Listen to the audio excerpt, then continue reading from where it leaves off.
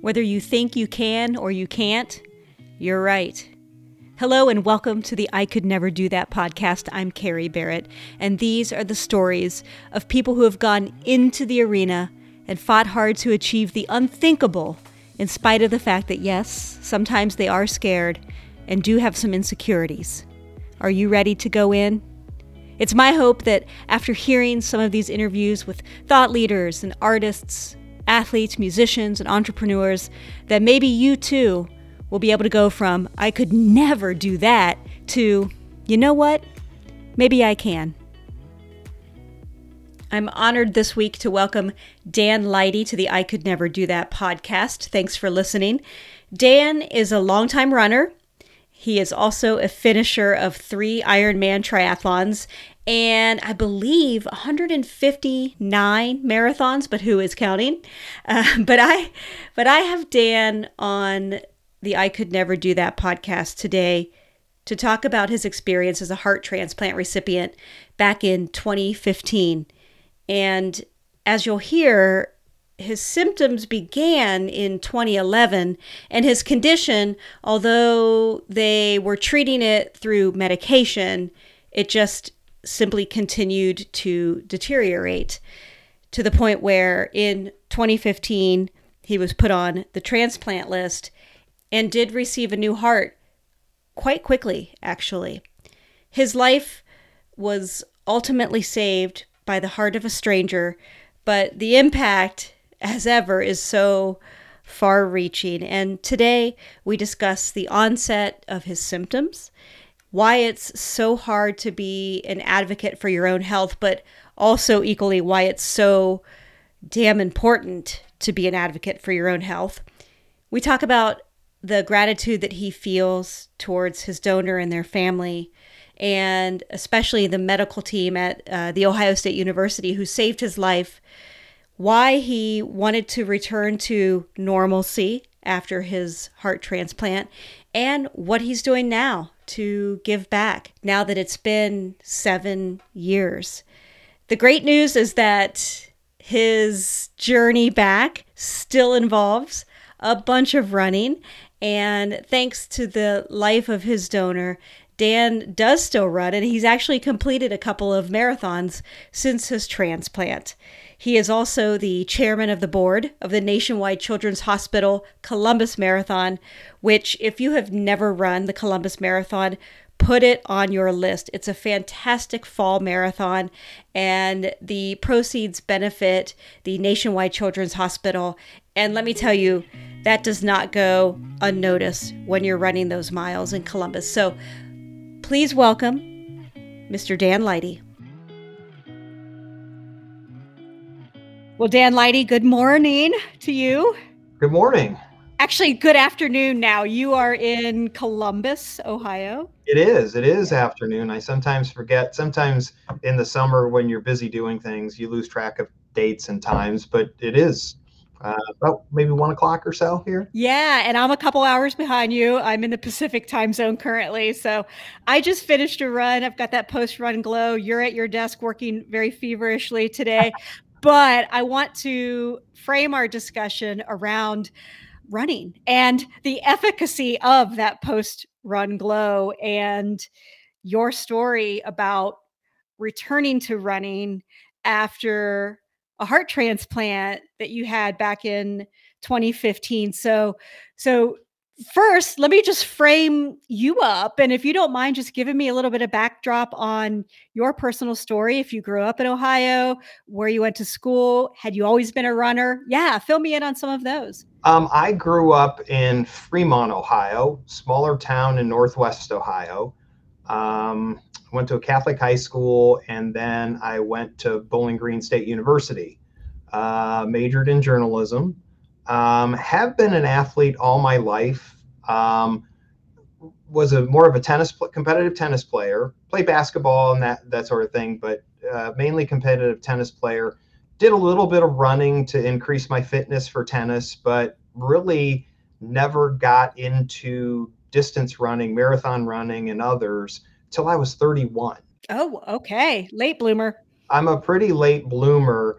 And then I just ran a lot of marathons and other things in a short period of time that, I'm now at, I think it's 159 marathons and three Ironmans. And you just sort of catch the bug. And, I understand, and you're a runner, obviously, yourself, when you get the satisfaction of finding something that you really love to do and you're willing to put in all the hard work that it takes. The hard work's enjoyable. You get great satisfaction out of it. And that's sort of what I found in long distance running. And, it was not just a physical thing, but a mental thing too. So I'm a big advocate of, whether it's running or finding something else. For me, running in that competitive spirit, just being competitive with myself to do the best I can, not necessarily with others, that's been a big influence, a big positive influence on my life. For sure. And there's also a wonderful social benefit. And you and I actually, even though we don't know each other, we share a friend in common, Carl Gruber, who has actually been on this podcast before, because he is one of, at the time, a few people who ran 52 marathons in 52 weeks to raise money for the Leukemia and Lymphoma Society. And now he's actually one of the race announcers of the Columbus Marathon, which I know you're chairman of, which we'll get to. But Carl, when I was, in my early 20s, he's a little older than I am. And he was this freak of nature, is what I thought, because I was still in college and drinking way too much beer and eating like, Rooster's wings and stuff. Yeah. And, but he would run to work every day. Yeah. He would, and like shower when he got to work a full day. And sometimes he would run the 12 miles home.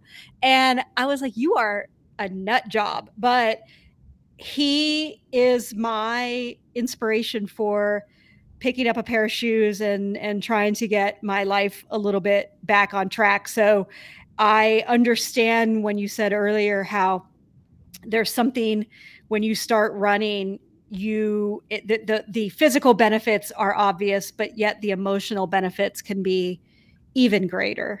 Absolutely. And I'm obviously, like you, a friend of Carl. I think the world of him. I will try to live up to his expectations on this podcast. I'm not sure I can do any better than him, but I've known Carl for a long time. Wonderful guy. As you noted, one of our finish line announcers. And I know we'll get to this a little later. The first marathon I did after my transplant, Carl was there to do the announcing when I came across the finish line. And he's a really special guy, and he is inspirational. And it's funny, my entry into longer distance running and marathons wasn't really because I was inspired by someone. A friend of mine back in 1995 made a crack that this person, I was talking about maybe running a marathon, and they said, there's no way you could run a marathon. And it's sort of like, I'm like, really? And it came around at the right time, because I sort of, wasn't playing competitive tennis or anything anymore. And I was looking for something else to, sink my teeth into to keep me in shape and everything. And I sort of took that as a challenge, and it sort of drove me a little, and I really got into it, and I really learned to love it. And as you said, with all the benefits of it, and, here we are today. So it's amazing when you talk to anybody who's into running. There are so many different great stories about what spurred you to go there. Some people find it by accident. Some people are looking for another outlet like myself, when they've left something else. It really is fascinating, because you can be in a room of 10 to 15 people, and they all may have different stories about how they decided to get into running, no matter what level you are, and how they got there and why they stayed there almost is such a great story too. Yes. And the fact that running is so simple innately, you just pick up a pair of shoes, put them on, and get out the door. And relative to whatever pace you're running or walking, as it may be, there's something that's just so primal about that activity, where it evens the playing field in life to me. I mean, I'm never more present in my moment than when I'm out there running, whether it's on the road or on a trail or, God forbid, a treadmill. Yeah. Which, Definitely. yeah. Well, you had this passion, and as we tend to do when we start to get into an activity, we almost sometimes like OD on said activity. You know, we become ridiculously addicted to that feeling and those friends and those groups and chasing times and chasing, you know, whether it's just number of finish lines or destination races. I mean, there's so many reasons to keep Correct. that ball rolling once it starts rolling. But something started to happen to you where you were clearly becoming an advanced runner. You ran a sub 3. But then something started to happen where you just weren't feeling yourself. Yeah, I had a situation where, eventually we all get a little older, and we know when we get a little older, we may slow down a little, which wasn't a problem. But physically, we had a group of my friends, and the other benefit of running is you meet so many great people and you form, some of your friendships evolve out of running. And, we all lived in the same area together before we moved in Clintonville, which is a suburb of Columbus. And we would get together in the morning and on the weekends, and we would all do our runs together. And I noticed on a lot of these runs in shorter distances, and we were really, tuning up the time on it. It was a pretty relaxed run. I noticed I was getting a little short of breath, and I was having a couple situations where I felt a little dizzy, and I knew something was going on. When you're an athlete, and you don't have to be a world-class athlete, but when you're in athletics, I think that your body, you learn to know your body pretty well. So if something's going to happen, something's a little off. And it's, at first I thought, well, maybe I've developed allergies, maybe it's something else that I was having trouble catching my breath. I never ever thought it would be anything heart related. Ironically enough, I finally broke down and went to see a cardiologist at the Ohio State University. And I went to get checked out, and he looked at me, and then I left, and we were going to do a follow-up appointment.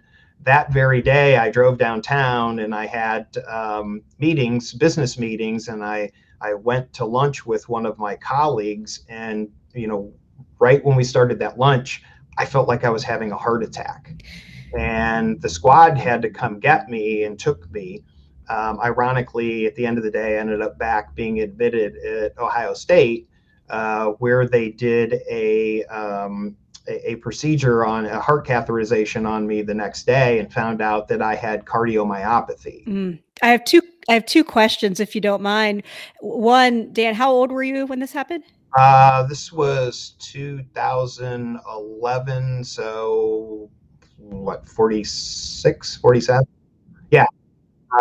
You get the old traditional thing is when you get in your 40s, you start to watch, and even though we all are living longer now and we're healthier, it's something that never really came into my mind that I would be subjected to that. Now, I didn't end up having a heart attack. It was a cardiac-like event, but what the bad thing they found out in that heart catheterization procedure was that it left significant scarring on my left ventricle, which is probably one of the worst places you can have it, because that's the pump section that really drives the blood flow throughout your entire body. So it wasn't great news. And then we sort of went from there. Tell me, you said you felt like you were having a heart attack. What did that feel like?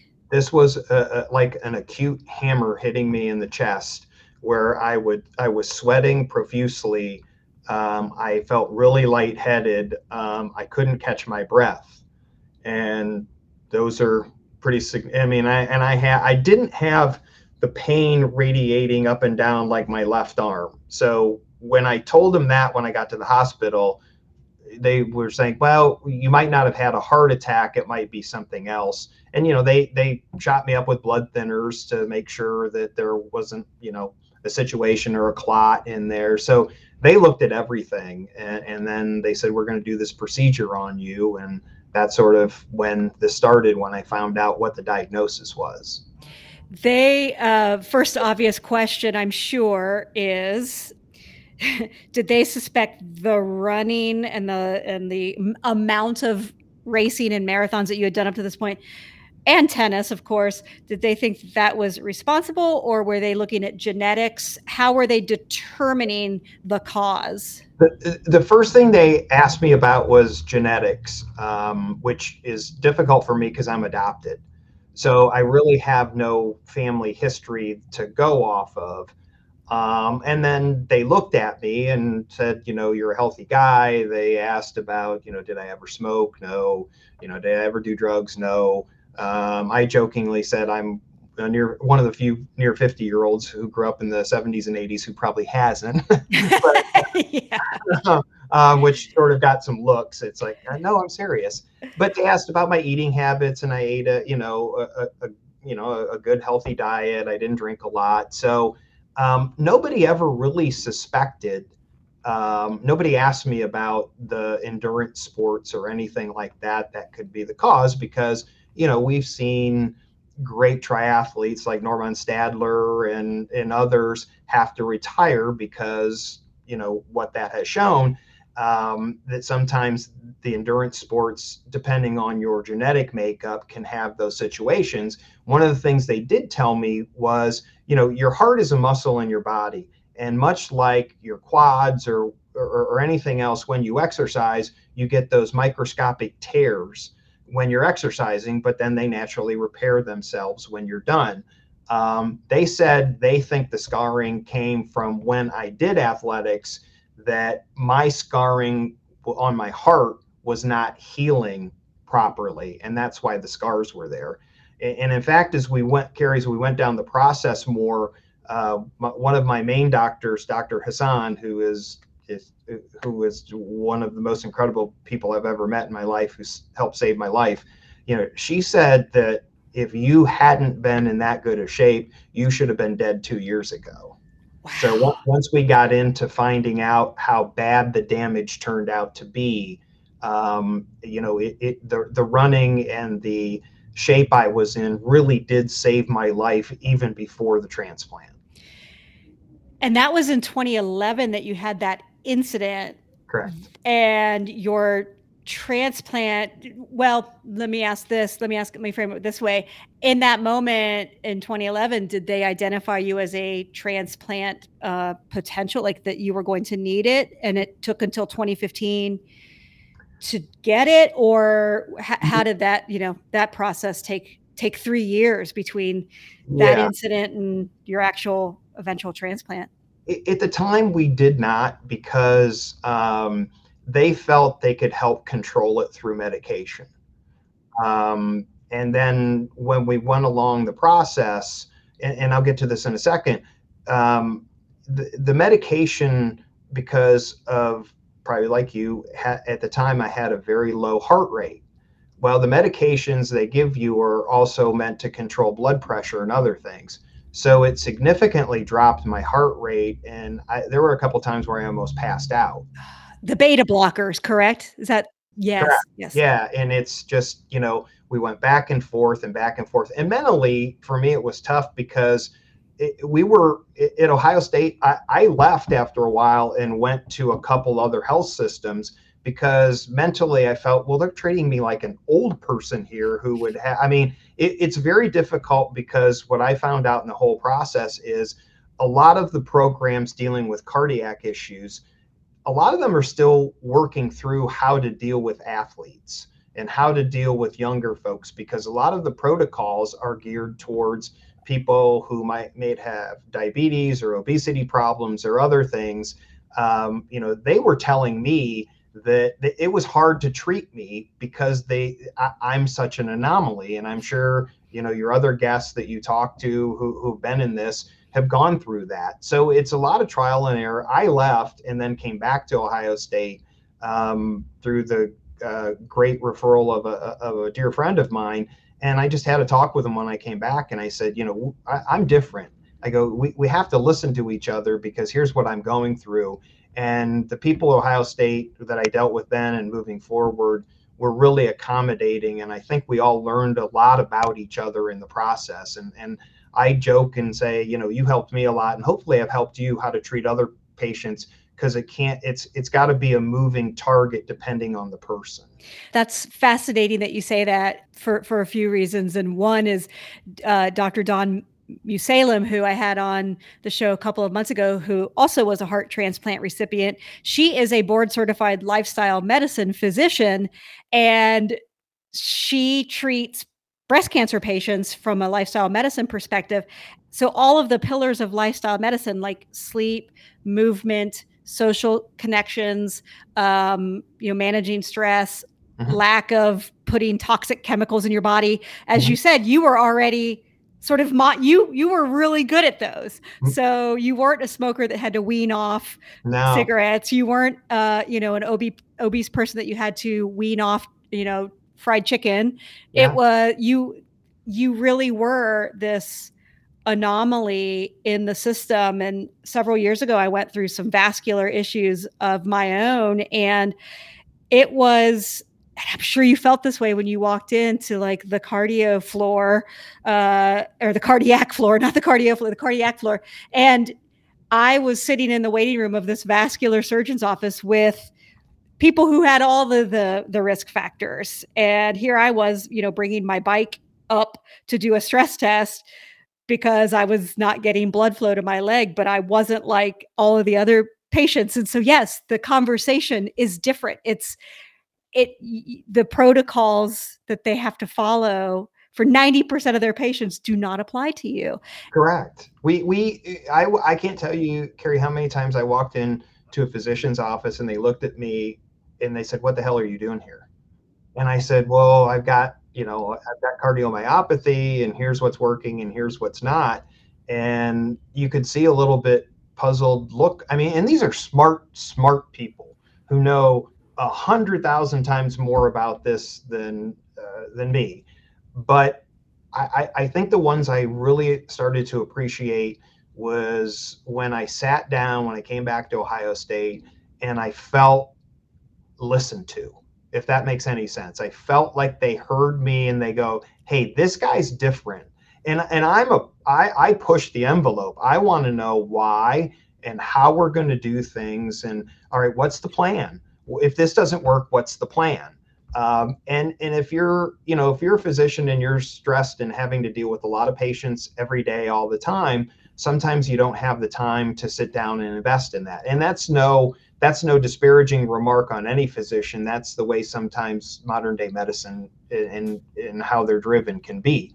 So I think once we got to that point and there was an acceptance on my part about, hey, I have to trust them, and an acceptance on their part about, hey, I have to listen to him because he knows his body pretty well, obviously. I think when that was established at Ohio State, then we were off, and we really made a lot of progress. And that was in your work with Dr. Hassan?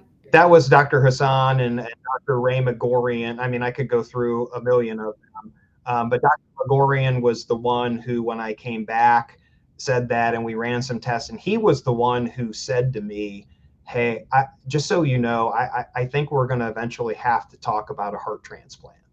And Ray was the one, when I was there, who talked to me about it, and he sort of he goes, "Well, I mean, I don't see that really right now in the near future, but that timeline could change." And then, trying to find things I didn't have a lot of swelling in my legs and ankles, which was good. And I could still, like, I have a spinning bike, a triathlon bike that I could still ride a little. I had to really cut down my running a lot. But I could still be active, and I could still, do core exercises and stuff like that, but it reduced capacity. But they told me, they said, "Look, you're going to be probably, once the swelling starts, you're going to go off a cliff." And then I was in and out of the emergency room a lot because there were a couple instances where, I feel like I had a heart attack. And then I had a pacemaker implanted because they thought they could help me with that. But I think it worked really for about 2 or 3 days. I felt better, but then it started to go off the cliff. And when you have heart failure like that, the pacemaker helps on certain aspects. On certain aspects, it really doesn't. So I think once we got past the pacemaker not being effective, I think we knew where we were going. But it was a very sobering conversation with Dr. Megorian. And then I went, I think it was in early October, late September of 15. I ended up at the emergency room at Ohio State, and I was not doing well at all. I had fallen off that cliff. And then the curtains opened and Dr. Hassan came in. And I mean, I've been around a lot of great physicians in this process, but I've never been around somebody between her and my transplant surgeon, Brian Whitson, that I have trusted so much in my entire life. Aisha came in and she ran a bunch of tests and she just said, look, I'm just going to be straight with you. We got to put you on the heart transplant list. And that's when you're sitting in an emergency room, that sort of, Carrie, was an interesting situation because my wife, Emily, and I had just gotten married in April of that year. And Emily's, 23 years younger than me. And you have different reactions because I was so relieved when Dr. Hassan told me that, because I said, okay, it's a big thing to go through, but there's potentially light at the end of the tunnel that we're not getting right now. Now, we just gotten married, and she's like, am I going to be a widow at a very early age? Because you don't know here, and it's a very scary, stressful thing to go through. But I took it more like, hey, this is great because we're making progress in whatever way we're going to go. So, it was something that we had to talk about as husband and wife about how we were each feeling about that, because I was trying to put myself in her shoes, because she was sort of defenseless. She had to sit, and she helped me obviously immensely to take care of me in certain situations, but it was very stressful for her as well. Sure. And I'm sitting here thinking there had to be a moment for you, especially, but certainly for the two of you, to feel so much anger, or for you, particularly this, 3 to 4 years in between getting the diagnosis and now being put on the transplant list, but yet the frustration of having to go to different doctors and to fight to be listened to. Like, were you ever just like, damn it, like, why me? Why is this happening to me? I did not. I never really got to that point, honestly. It was more frustration because, look, my rationale was, there are a lot worse things in life that have happened to people. So, people go through this. Why would I be the exception to that? Even though I did, I know, and Emily and my friends, my wife, Emily, and my friends would ask me that, are you upset? Are you bitter? Because you did everything right. You did everything. If there was a textbook of what you're supposed to do, you did it all right. And now you're in this situation. And I said, I never really looked at that. I try and be a positive person. It was more frustration. And part of it was my fault that, I didn't feel at the beginning, I didn't feel I was properly being taken care of, that I was, as I said earlier, I was being treated as an older person and trying to find something that helped me. And it wasn't working. I wasn't mad. I was more frustrated. In another health system that I won't name that I went to a doctor's appointment, and I could still walk pretty well, and came in, and I sort of joked that I was out of breath, and I had one person say, well, you should feel very lucky because you can at least walk in here. And it was like, well, I mean, I appreciate that, but I don't feel lucky. I don't feel lucky. So it was more for me being frustrated that there wasn't progress. And as Emily will confirm to you, if you ever talk to her, I would sit there and say, we put a man on the moon, but we can't help a fit guy who's going through a heart issue. So it was that level. But when Dr. Hassan, who was great because she was just very matter of fact, here's what we're going to do. We're going to put you on the list. Here's what it's going to do, blah, blah, blah. As we went through that process, I felt such relief, and maybe I shouldn't have, but it was sort of, as I alluded to, it was a path forward for me.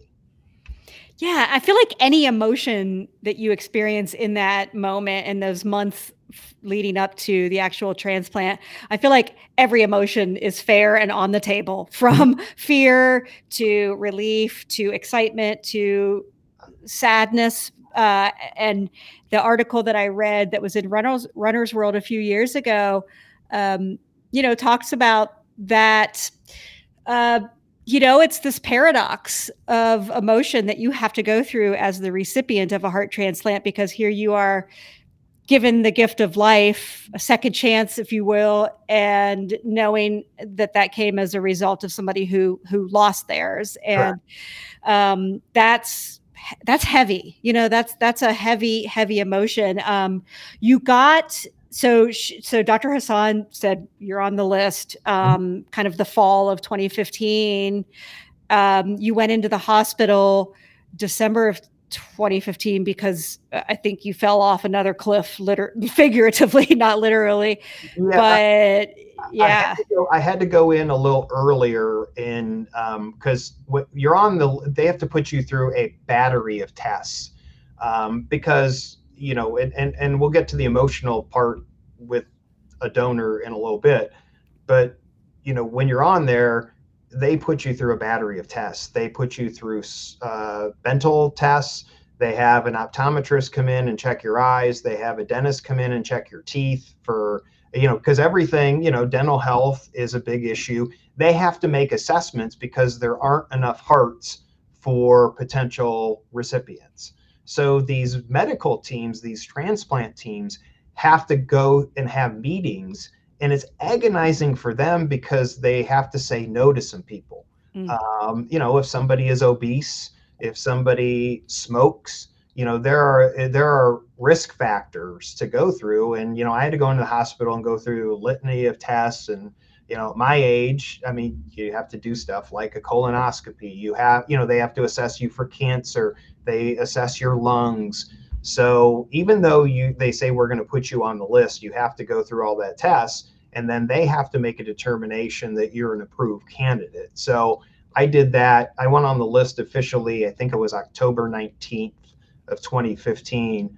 And then I went back in and I felt really bad. I mean, I couldn't get up out of a chair. It took all I had to get up out of a chair at my house, walk down to the end of our driveway, and bring our big trash can up for when it was trash day back to the other end. I was exhausted. So we did get to that point, and at Thanksgiving, right before Thanksgiving, they wanted to admit me fully, and I said, mentally, I just need to go home for a couple weeks. I had been at the hospital for a little while through all these tests, and I said, I just need to clear my head a little. And then we agreed that I would come back December, I think it was December 13th, because according to the federal rules, they had to bring me back as an inpatient and then put a catheter in through my neck to deliver medication to help the pumping motion of my heart. And once they did that with the federal transplant rules, then I became 1A and was eligible for a heart in a multi-state area. So that was the plan, and that's how I got there in December. And then it became a waiting game. And I know from speaking with previous recipients for various organs that waiting game can be years. Yeah. I mean, I'm so lucky in the sense, and Dr. Hassan and my team sort of laugh and say, yeah, you were lucky, but you were the sickest of the sick.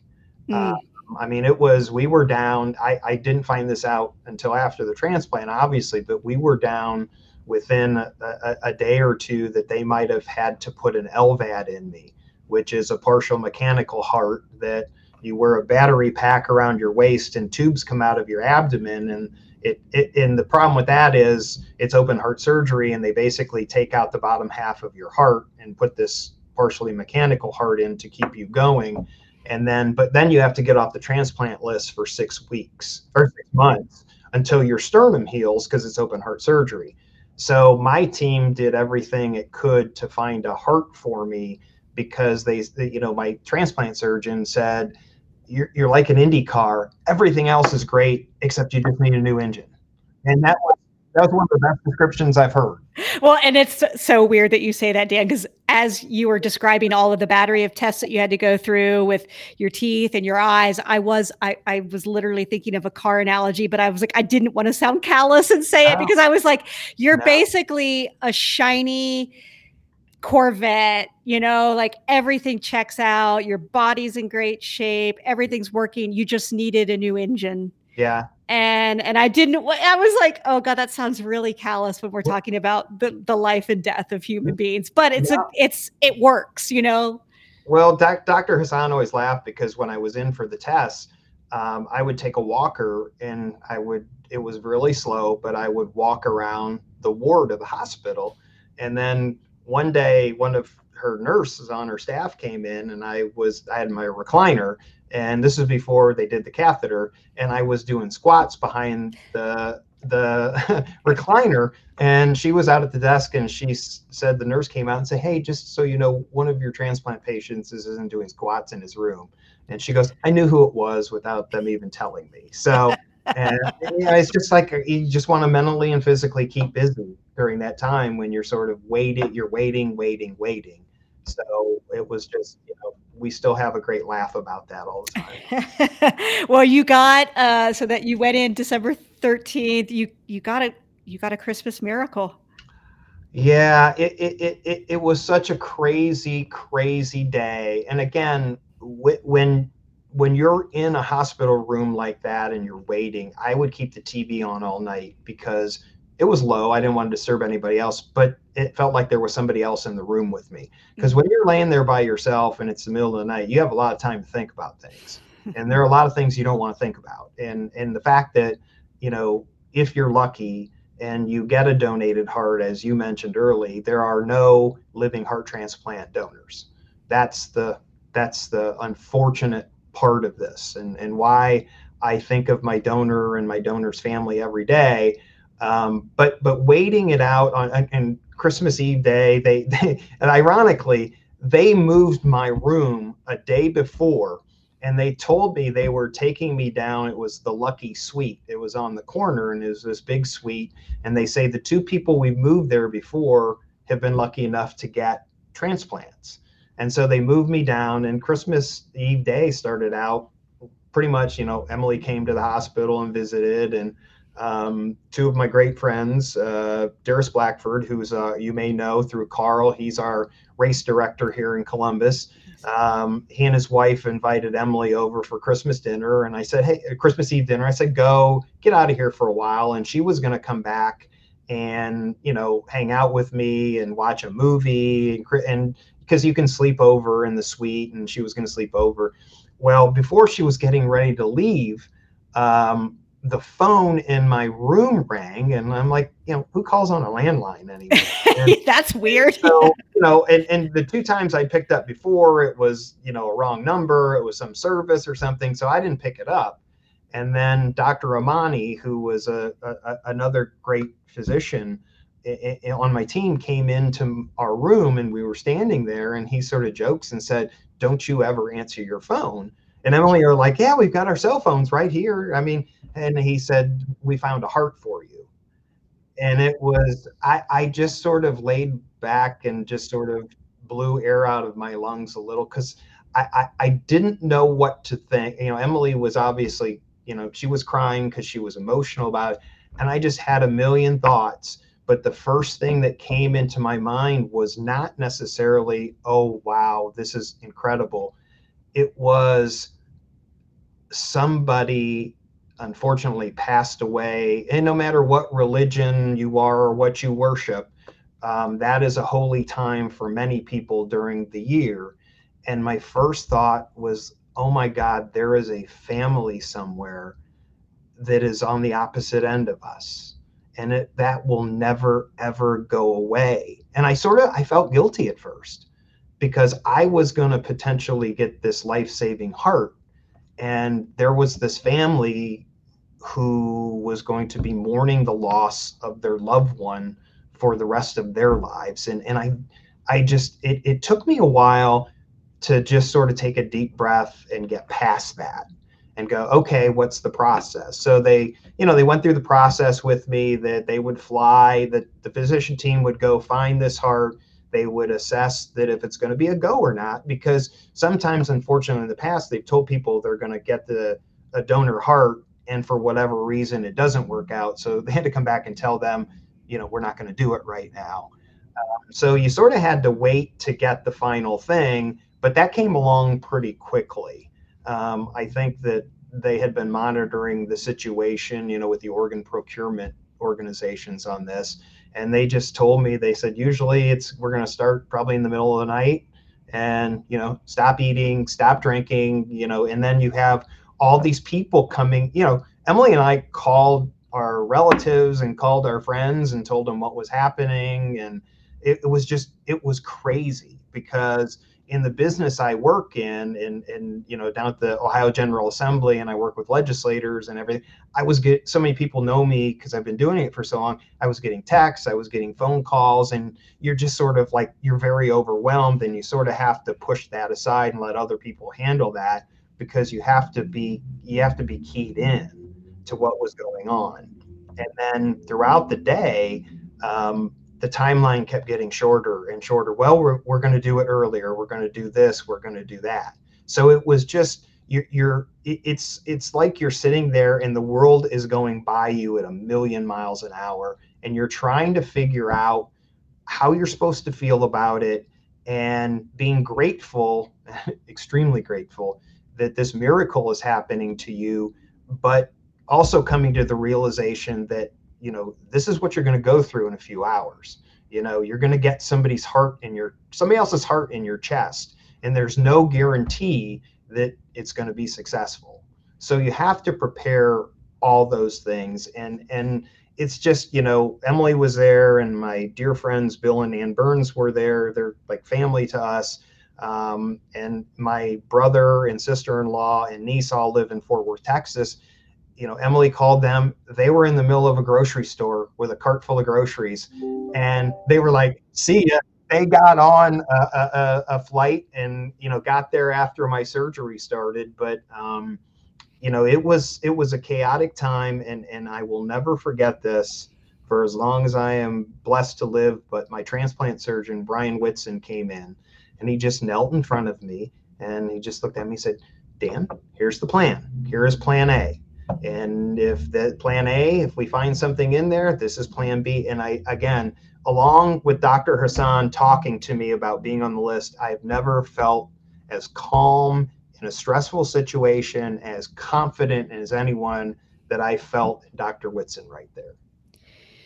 Oh my gosh, my my pulse has increased during that entire description of every emotion that you had to sit through, and yet you can't.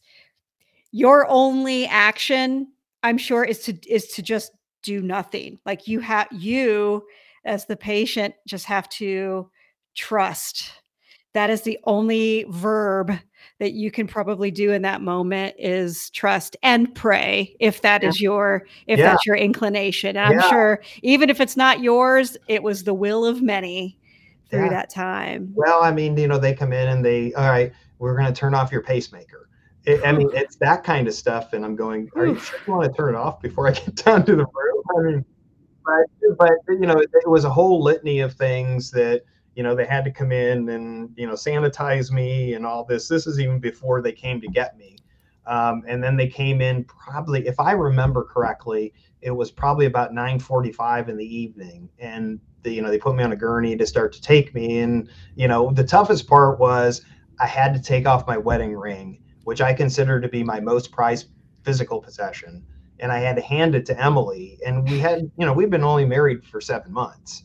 And, I had to hand it to her. And, she just looked at me and said, don't leave me, come back. And that was really the toughest thing that we went through, at least for me. That was the thing. Yeah. And how long did the procedure take? How long did the surgery take? Well, they told us at the beginning it could take anywhere from 6 to 8 hours, and the the ironic thing, and again, I was busy. um, Emily and her parents ended up coming down from Massillon, which is just, as you know, a little bit north of Columbus. And so they put him in this area in the hospital on the second floor. And they said, there's a phone over there. And now this is Christmas Eve, so there's not a lot of people around. So they said, hang out here. We'll let you know if anything is what's going on. And so Emily told me later that they came out about 30 minutes after they took me back, and two people came out and said, we need to talk to Mrs. Lighty right now. And Emily goes, oh my God, he died on the table. Well, it found out that they had misplaced the paperwork I had signed. Oh my and gosh. when she told me, I go, why didn't they come out and say, it's nothing, it's not a problem, it's just paperwork. You can't lead with, we need you right away. Exactly. When your husband's Exactly. Oh gosh, So I think that's part of the medical system that needs some work, right? It's just one of those stories that in this whole thing that's going on, you look back and then go, wow. But mine went relatively quickly. I think it was about a 3.5 hour procedure, because Dr. Whitson said, we got in there and everything was perfect. I mean, it was just, we had no complications. We didn't have to deal with any lung issues or liver issues. And so they came out, Emily and my family said he came out at probably about 12:30, and said everything it couldn't have went better. And they said, his new heart started beating on its own at 12:07. Merry Christmas. And so they went back in and finished me up. And the next thing I know that, obviously they took me to the ICU and they let them come back. What they told me was like about 4 a.m. or so. And so they were 2 at a time and everybody was just sort of looking into me. But I remember waking up maybe around 10 a.m. or so, and I was obviously on a breathing tube, so I couldn't speak. But yeah, it was quite a thing. The physician that I spoke to a couple of months ago who had her transplant, she remembers when she woke up, a day or two later, when she could really sort of assess, how she was feeling. She said that she could feel almost everything, like, because she had grown up and had so many years of having such a faint heartbeat and like everything was work, that when she had this like vibrant new heart in her, everything was amplified. Like she could feel her hair, she could feel like everything was just so wonderful. Could you sense a difference? I could. When I had the breathing tube in, I mean, I struggled with it. I mean, because they Dr. Hassan said, I strapped you down for a reason, because I knew if you struggled with it, you'd want to take it out. So they strapped my legs and my arms down, and I did struggle with it because they said, ironically, I did so well that I was already breathing over it. But they were like, well, we didn't want to take it out because if we do and something went wrong, we've got to intubate you, and nobody wants to do that. So they had to leave. I felt that right away. But once we got, we took it out and everything. And the first thing I really remember was hearing Emily's voice, and she came over and she said, hey, it's Emily. If you recognize who I am, squeeze my hand. And I squeezed her hand. And I also remember when they took out the tube and I was aware, and I felt more vibrant. I felt like, oh, wow, there's blood actually getting to my areas of my body that it hadn't been. This is, I felt mentally more tuned in a little bit. And I just remember her telling me that she and Bill Burns, my best friend, who Carl knows very well, when they came, they were the first two to come in the room to see me, and they stood in front of my heart monitor and they watched it be a regular heartbeat. Because when Emily and I started dating in 2013, she had known me from her work in the past at the State House, but she goes, we've never been together without you being sick. And she said, there were no PVCs, it was a normal heartbeat and a normal pulse rate. And she said they both looked at each other and said, I can't believe this, that, you're going through this right now. So I did feel that way. It took me a couple days, though, really it didn't come right away, unlike the other situation. It took me a little while, but I think that's because I had so much going on and just trying to figure out, what was going on. But I did feel better. I did feel better right away. When was she able to put your ring back on your finger? Later that day. Oh, that's great. That's Yeah. so great. That's like that moment, I'm sure, had to be just a second wedding for the two of you. It really was. It was a situation where, between two people, we didn't say a lot. She just said, "Here, let me give this back to you." Yeah. And but the way we looked at each other, you could tell. Yeah, there was some insane significance about that for Yep. sure. For sure, that moment had to be special between the two of you. And did you experience any complications? Because I know one of your biggest goals was to get back to quote unquote normalcy as much as you could and as quickly as you could. Did you hit any major speed bumps along the way? I was lucky, not a lot. I had some with like my digestive system, because they were now pumping all these medications into me, and I think that any organ transplant person sometimes goes through it. Where I jokingly said I've never had so many people interested in my bathroom habits since I was a young kid. But that's one of those things that you've got to unfortunately work on. But I was lucky in the sense that in all the tests I did, no signs of rejection, because I'd have to go in every 2 weeks, and they would do an incision through my neck and put a catheter in there, and then they would check the pressures in the heart chamber, and then they take a little piece of tissue, and then they would run it for rejection. And I did really well on that. And the thing that startled me the most was Emily and I were in with Dr. Whitson probably about less than 2 weeks after my transplant. And he said, I just want to let you know, he goes, the heart we took out of you was 4 times the size of a normal heart. It had hardened and had spread out, where part of it was pressing against my left lung. He goes, so obviously it was making it very difficult for you to get as much air as you needed. And he said the bottom of it was sitting on the top of your stomach. Oh my gosh, it had enlarged that much. Correct. He said, we haven't seen a lot like that. So the timing on when we were able to do that, I mean, we were running out of time. And again, I'm so blessed and thankful that this was able to happen. Yeah.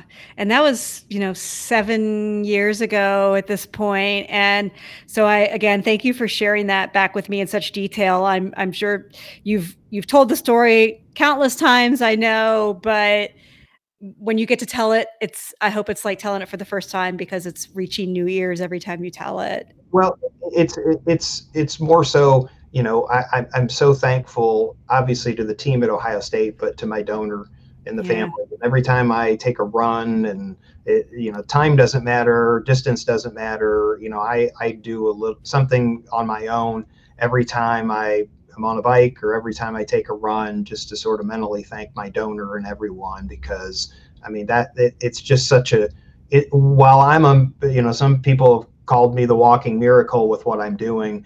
Again, there is that family that 7 years later is still dealing with that loss. And I've always tried to say that publicly to them, that if they're listening to a podcast like this, or reading that interview I did with Runner's World, or listening to the speeches I give, that I want that family to know how important they are to me and their loved one was for just making this all possible. And I think about that every day.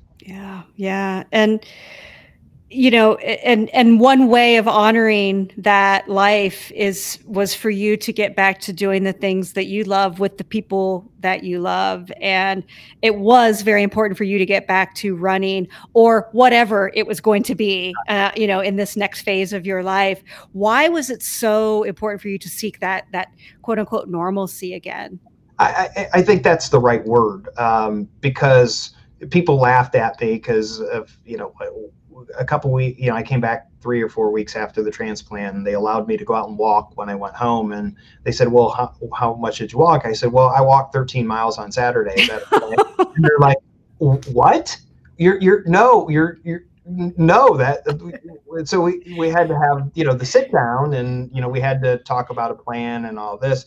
But it was, the word is normalcy, because running with my friends and training, and that's normal for me.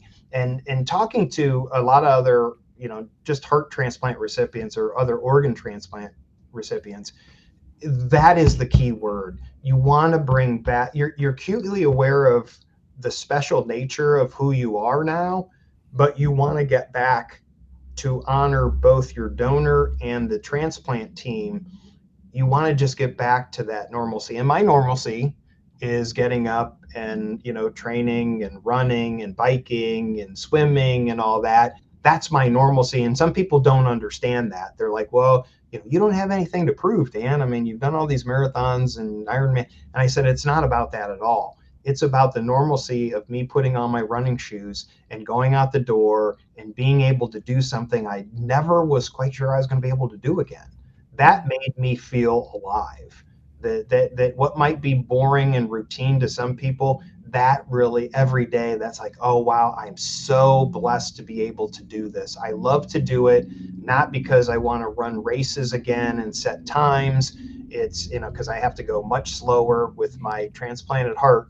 But it's my routine again. This is what I remember. This is when I was very happy running with my friends, or being a pacer on the Cliff Bar national team, things like that, and going places and helping people. That's what it's about for me. Oh, gosh, I love that. And in 2017, 2 years after almost 2 years, because I know the Columbus Marathon is in October every year. It's one of my favorite weekends. Almost 2 years post-op, you ran the Columbus Marathon. What was that like? That had to just be magical. It was unbelievable, because one of the first things I said when I could talk after they took my breathing tube was I asked Dr. Hassan, when can I start training for the marathon? He said, of course you would say that to me. I petitioned very hard for them to let me do the marathon in 2016, because 4 months after the transplant, I had gone to Cincinnati with Emily, who was running the full marathon, and we did it as a fundraiser for organ donation. And so I made a deal with them. I said, hey, I've obviously walked 13 miles. Can I, in Cincinnati, can I walk? And then on the downhills, can I run a little? And so we did that. So I was able to do that less than 4 months afterwards. And so I really pressed hard to try and get to be able to do the marathon in October. And they said, no. So, but I did the half. I ran the half completely.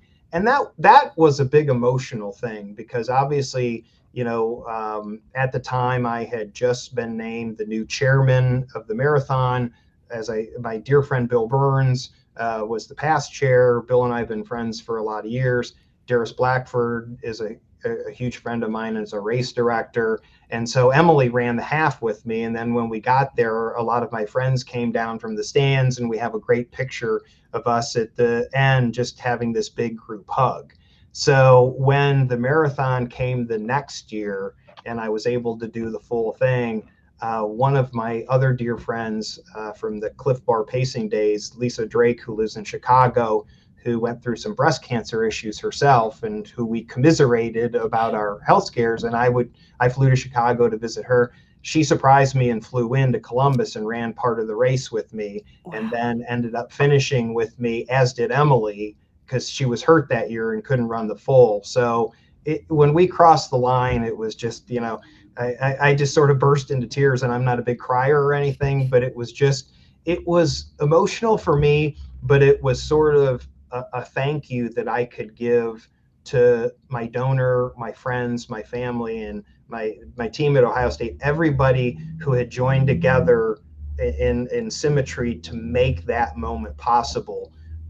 Doing that race was the best way I could say thank you to them, because they fixed me, they made me whole again, both physically and mentally. And I wanted to do it just to say thank you. That's the best way I could do it, because you returned me to normalcy. That was my normalcy. And it's just such a beautiful description and visualization of what becoming an organ donor can do for somebody too. I think it's, once again, our system is maybe a little callous in how we go about things. It's like you go to the DMV and they're like, do you want to be an organ donor or not? And you're, in that moment, you're like, I don't know. I mean, what, and yet when you see the living result of what a very simple action can take, just checking a box Right. on your driver's license can lead to this new life for somebody else. It's such a simple step to make, but we often don't connect those dots. So yes, it was a way for you to say thank you to these people, but I also think it's a beautiful demonstration of what we can do as humans for each other if given the opportunity. Correct. I mean, and I've worked with, there's Lifeline of Ohio. There's a lot of great organ procurement groups who do educational activities. And I think a lot of times whether it's religion or certain cultures or lifestyles or whatever, I think there's a lot of misconceptions about organ donation and about not only what it involves and, because is it okay with whatever your religious vernacular is. And I think that those groups do a great job in educating the public and taking away a lot of the misconceptions. In some communities, I've even heard that, they keep a patient alive because they simply want to harvest their organs. And it's like, I understand that. And I'm not saying that that's a negative on the people who may think that, but we do have a lot of education, because I do a lot of speaking, and I just said, look, I'm the living proof of what this can do. I mean, I'm not here without somebody making the most unselfish choice that person could make in their entire existence. I'm here because of that. So I think we have a long way to go, but you're right. Doing the marathon and doing that kind of stuff to encourage people to be an organ donor is really also part of the message too. Yes, thank you for that. And I have two more questions for you. And I first of all, thank you so much for sharing everything about your transplant and the after effects. This next question is a little more rooted in just, what is your advice? As chairman of the board for the Columbus Marathon, I don't know what all of that entails, but I'm sure a lot of it is being an advocate and a voice of promotion for this wonderful event. And if you've never done the Columbus, Ohio Marathon, oh my gosh, for God's sakes, do it, because it's actually an emotional roller coaster, because it's, sponsored a lot in part by Children's Hospital there. And is it still, I hope. And yet I remember, like, every mile there would be you would run a mile in honor of a patient at Children's Hospital. So it was just again another beautiful gesture of how what we're doing, 25,000 people on a race course, like how that little simple gesture can help save the life of somebody else. And my question ultimately in all of that is, let's say somebody, like, when I first started running, I didn't know what I was doing. I was too scared to run a marathon.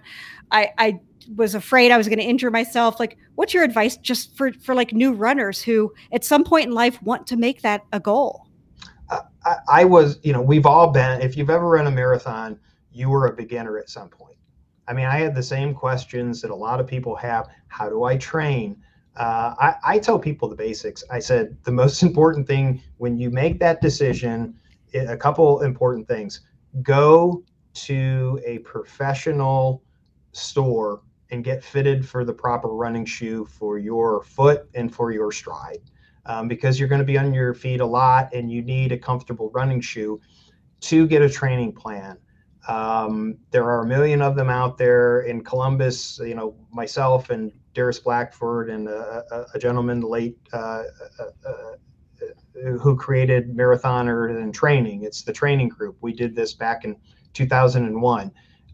There's people of all speeds and all abilities, but you have to have a training plan, because a lot of people, when they decide to run the marathon, they go, oh my gosh, I'm going to go out, and they get excited, and then they go out and run too much at the beginning and get hurt, because that is the worst thing. So I would say, if you're focusing, you can pick up the particulars about, hey, what's a gear bag, what, my nutrition, you can pick all that up.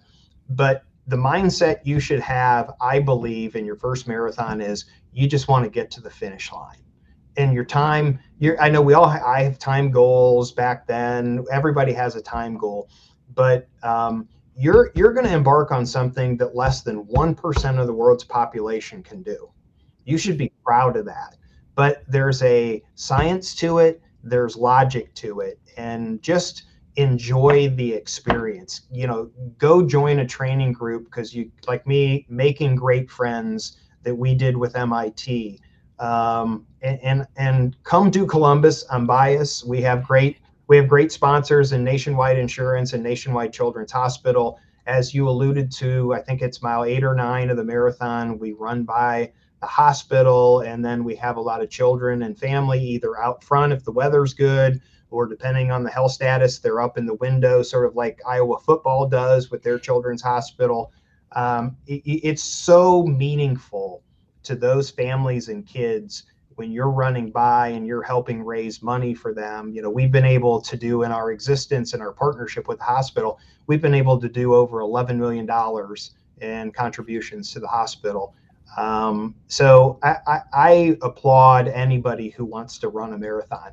And the other message I would say is, even if you're not ready to do, we have a half.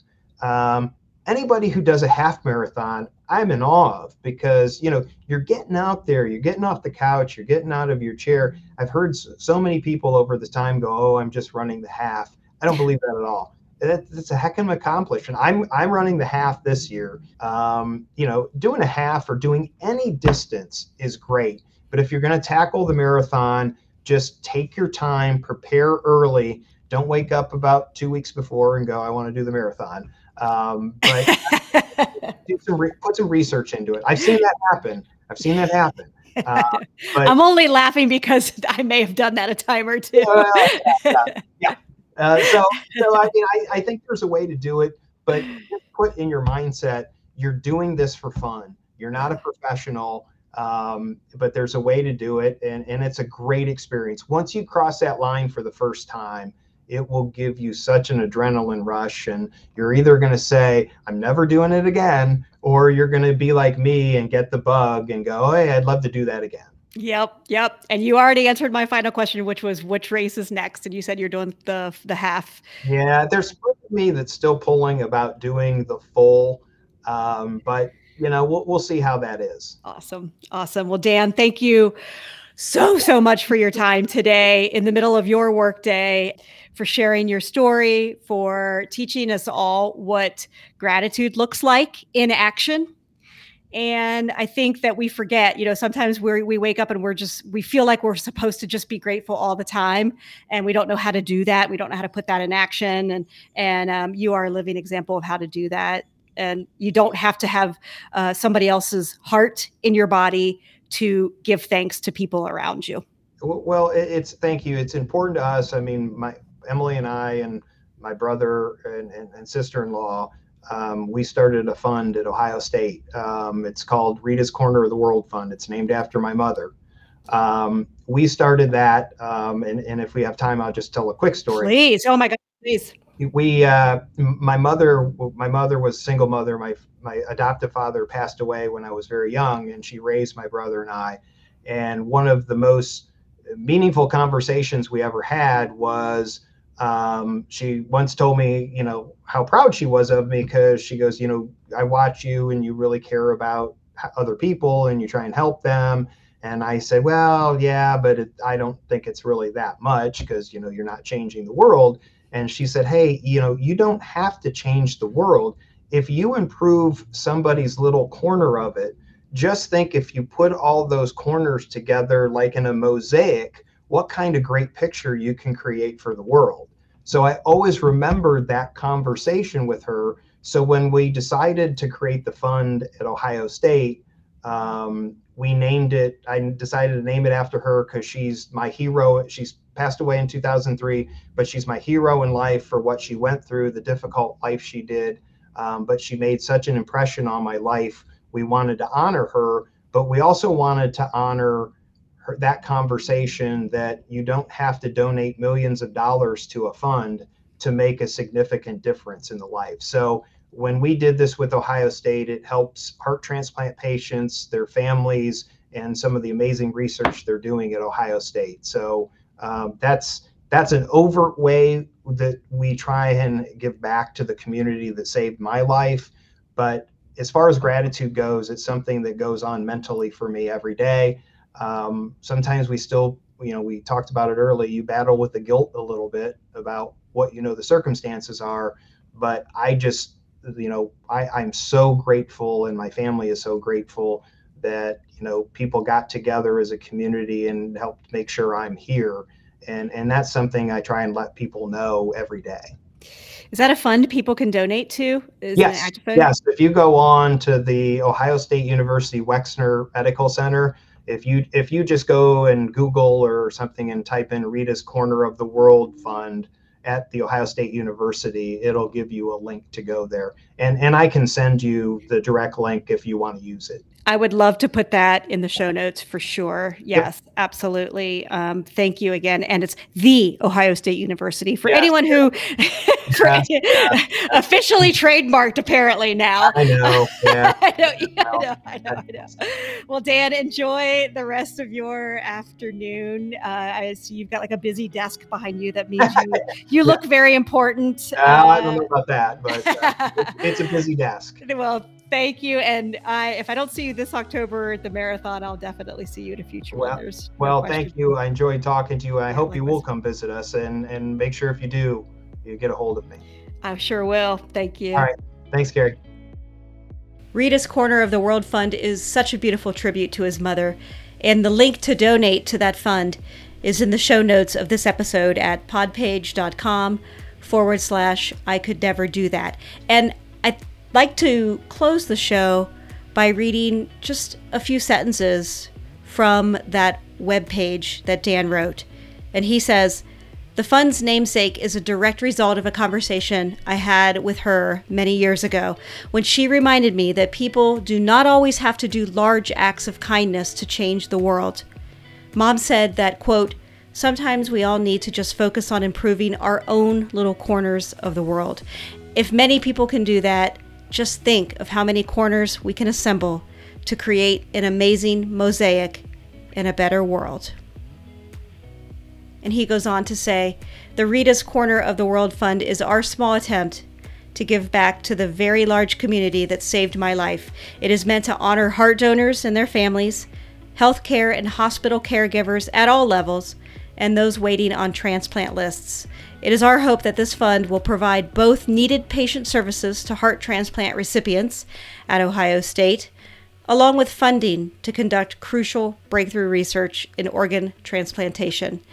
And dreaming a little, wouldn't it be amazing if our new fund could help provide the needed resources that create a new little corner of the world through research discoveries that allow all transplant recipients to receive their miracle call and have a second chance at life. Let's do this. Let's turn any of those I could never feelings into improving our own little corner of the world." Thanks so much for listening, and we'll see you next time.